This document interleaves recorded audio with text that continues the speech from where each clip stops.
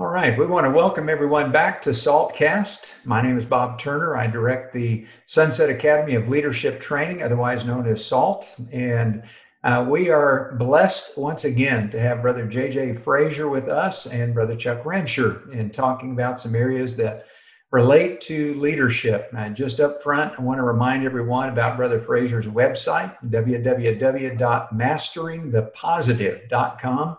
You'll find a ton of information there that will benefit you in areas of leadership, as well as you can have access to his book that he has just completed. And so I encourage you to go on the website and look at that information and see how you can benefit and grow in your leadership. But welcome back, Brother Frazier and Chuck. Thank you. Guys, appreciate you guys continuing to take time out to be with us and to share with us information that is going to be so helpful. I want us to begin today because for those of you who have not heard our previous podcast, I really encourage you to go back and listen. In the very first session that we were able to visit with Brother Frazier, he shared some information about his past, particularly 30 years in military, teaching at a college, just a ton of information in his educational background, all focused in areas that deal with the leadership.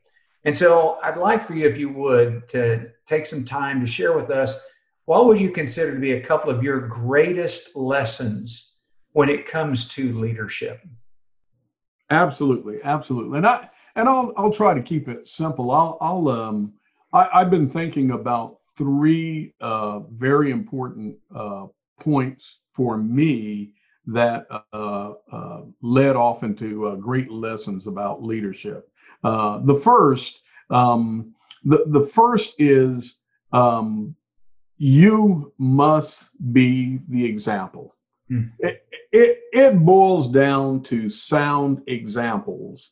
And the fact of the matter is, when you're in the position, you must be that example if you want others to do the right thing.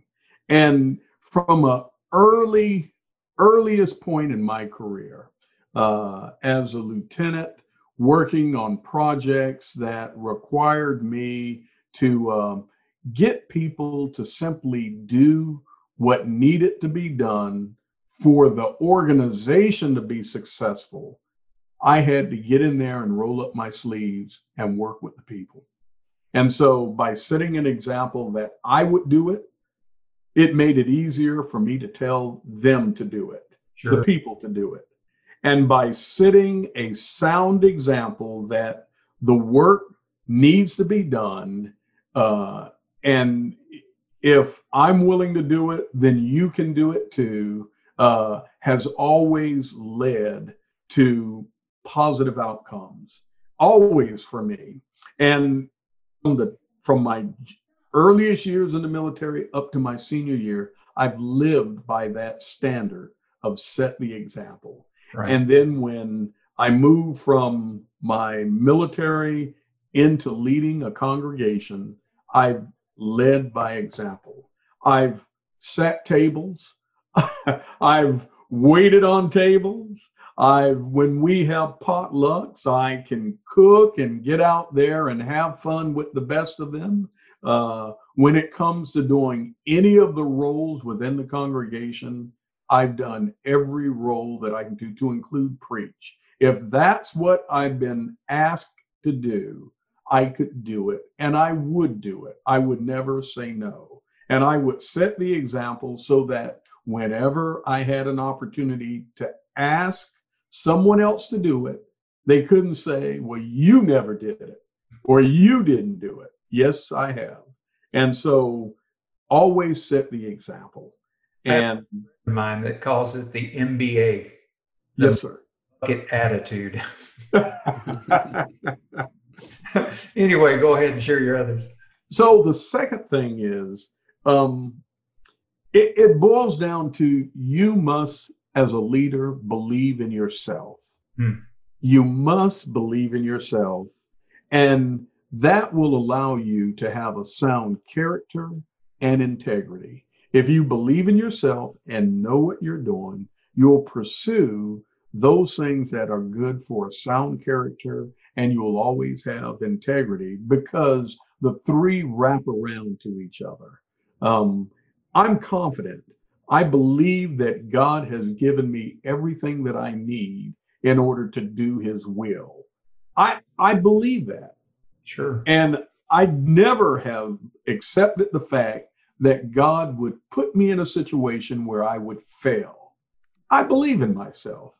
And that's the thing that I would always encourage young men to do when I would mentor them. The first step is you got to believe in yourself.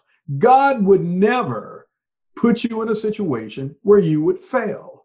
Just trust yourself and trust what God has given you in whatever skill set it is. When I did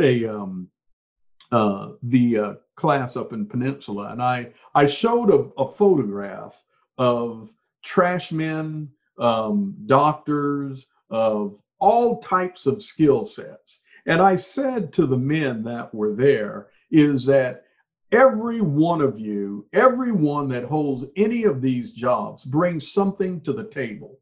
Just simply believe in yourself, and God will grow whatever it is, and he'll be able to apply it if you believe in yourself and you allow him to take what you have and apply it to the flock. The same skill sets are used in everything that we do.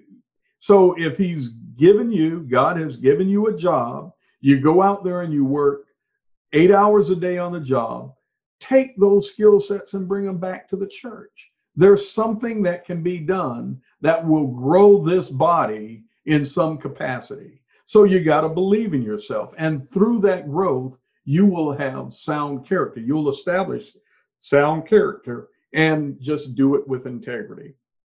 So leaders have to understand that. And the three grow on each other. And then the third thing is, and it's, again, I stress this with my son and with all of my children and within the church all the time. You have to accept that somebody must do the work. Somebody's got to do it. So when you look around, and if nobody is standing, then you're that somebody. It's got to be you. God wants somebody to do his work, and accept that if it's nobody else, then you're that somebody. And stand up and say, well, I'll do it. That's what leaders do.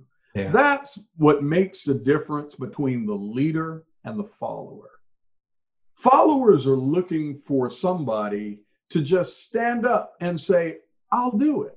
Right. And so what we begin to learn in leadership is that no job is really too hard if you've got good people who will support your efforts. Mm-hmm. If you stand up, somebody is going to stand up behind you and say, hey, I'll help you do it. I just didn't want to be the one that was put in charge. So all of a sudden, you find all these people who are willing to help. And all of a sudden, your role as a leader becomes minuscule. Yeah. All you're doing is just directing and giving positive feedback. Hey, you're doing a great job. Hey, you're doing good. Hey, can I get you to do this? Oh, yeah, it builds. So leaders learn how to appreciate the followers, and the followers clearly appreciate the leader, the somebody who stood up. So just example after example of all three of those. I could just throw them at you. Sure. Well, that's interesting that usually the most important person in that equation is the first person to follow. That's right. The person that says, I didn't want to do it, but because you did it, I'm going to step up and help you. And that person ends up having more influence to get other people to follow. Amen. For himself. And so I love that. Again, I mentioned that I have 3 young men at home, as well as a daughter who I pray for every day that she'll find a godly man who will help her get to heaven, just as I've tried to do in the 9 years that she's been under my roof.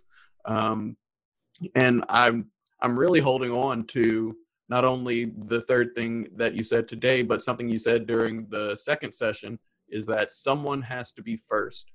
And while we look at the group and we see, okay, someone has to be first, and that means there's going to be a leader. But from the leader's perspective, someone has to be first, and that's everybody else.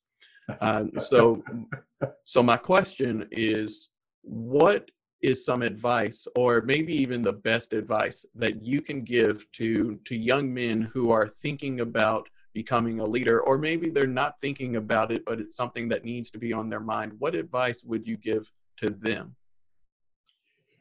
The best way to answer that instead of advice is, again, to just show an example. And the reason I say that is because we are up against peer pressure with our younger people.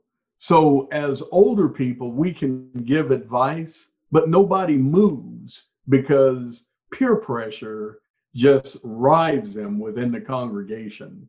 So what we end up doing is, for example, in the military, we would have confidence courses where you'd go out and you'd go running, and there would be a series of courses set up where you'd have an obstacle, and everybody had to pitch in order to overcome that obstacle. Well, the same type of things can be done with our young men, where we take them out to a park, or just get our young men together and we go out to a park. And there are obstacle courses that sometimes are set up, or we can have an organization come in and set up an obstacle course, and they have to work together to overcome that obstacle, whatever that obstacle is. But they have to think, they have to use their mind, they have to use everything they can. But what it does is it builds cohesion amongst our young men. And the leaders just automatically start migrating to the top. It's a funny thing. The leaders just, you just see people blossom. And it could be all of them, or it could just be one of them. Another thing is, in the book of Nehemiah, when he was building the wall, one of the things that I was going to institute here before COVID-19 was take a look at that book and get someone in the congregation who knows how to do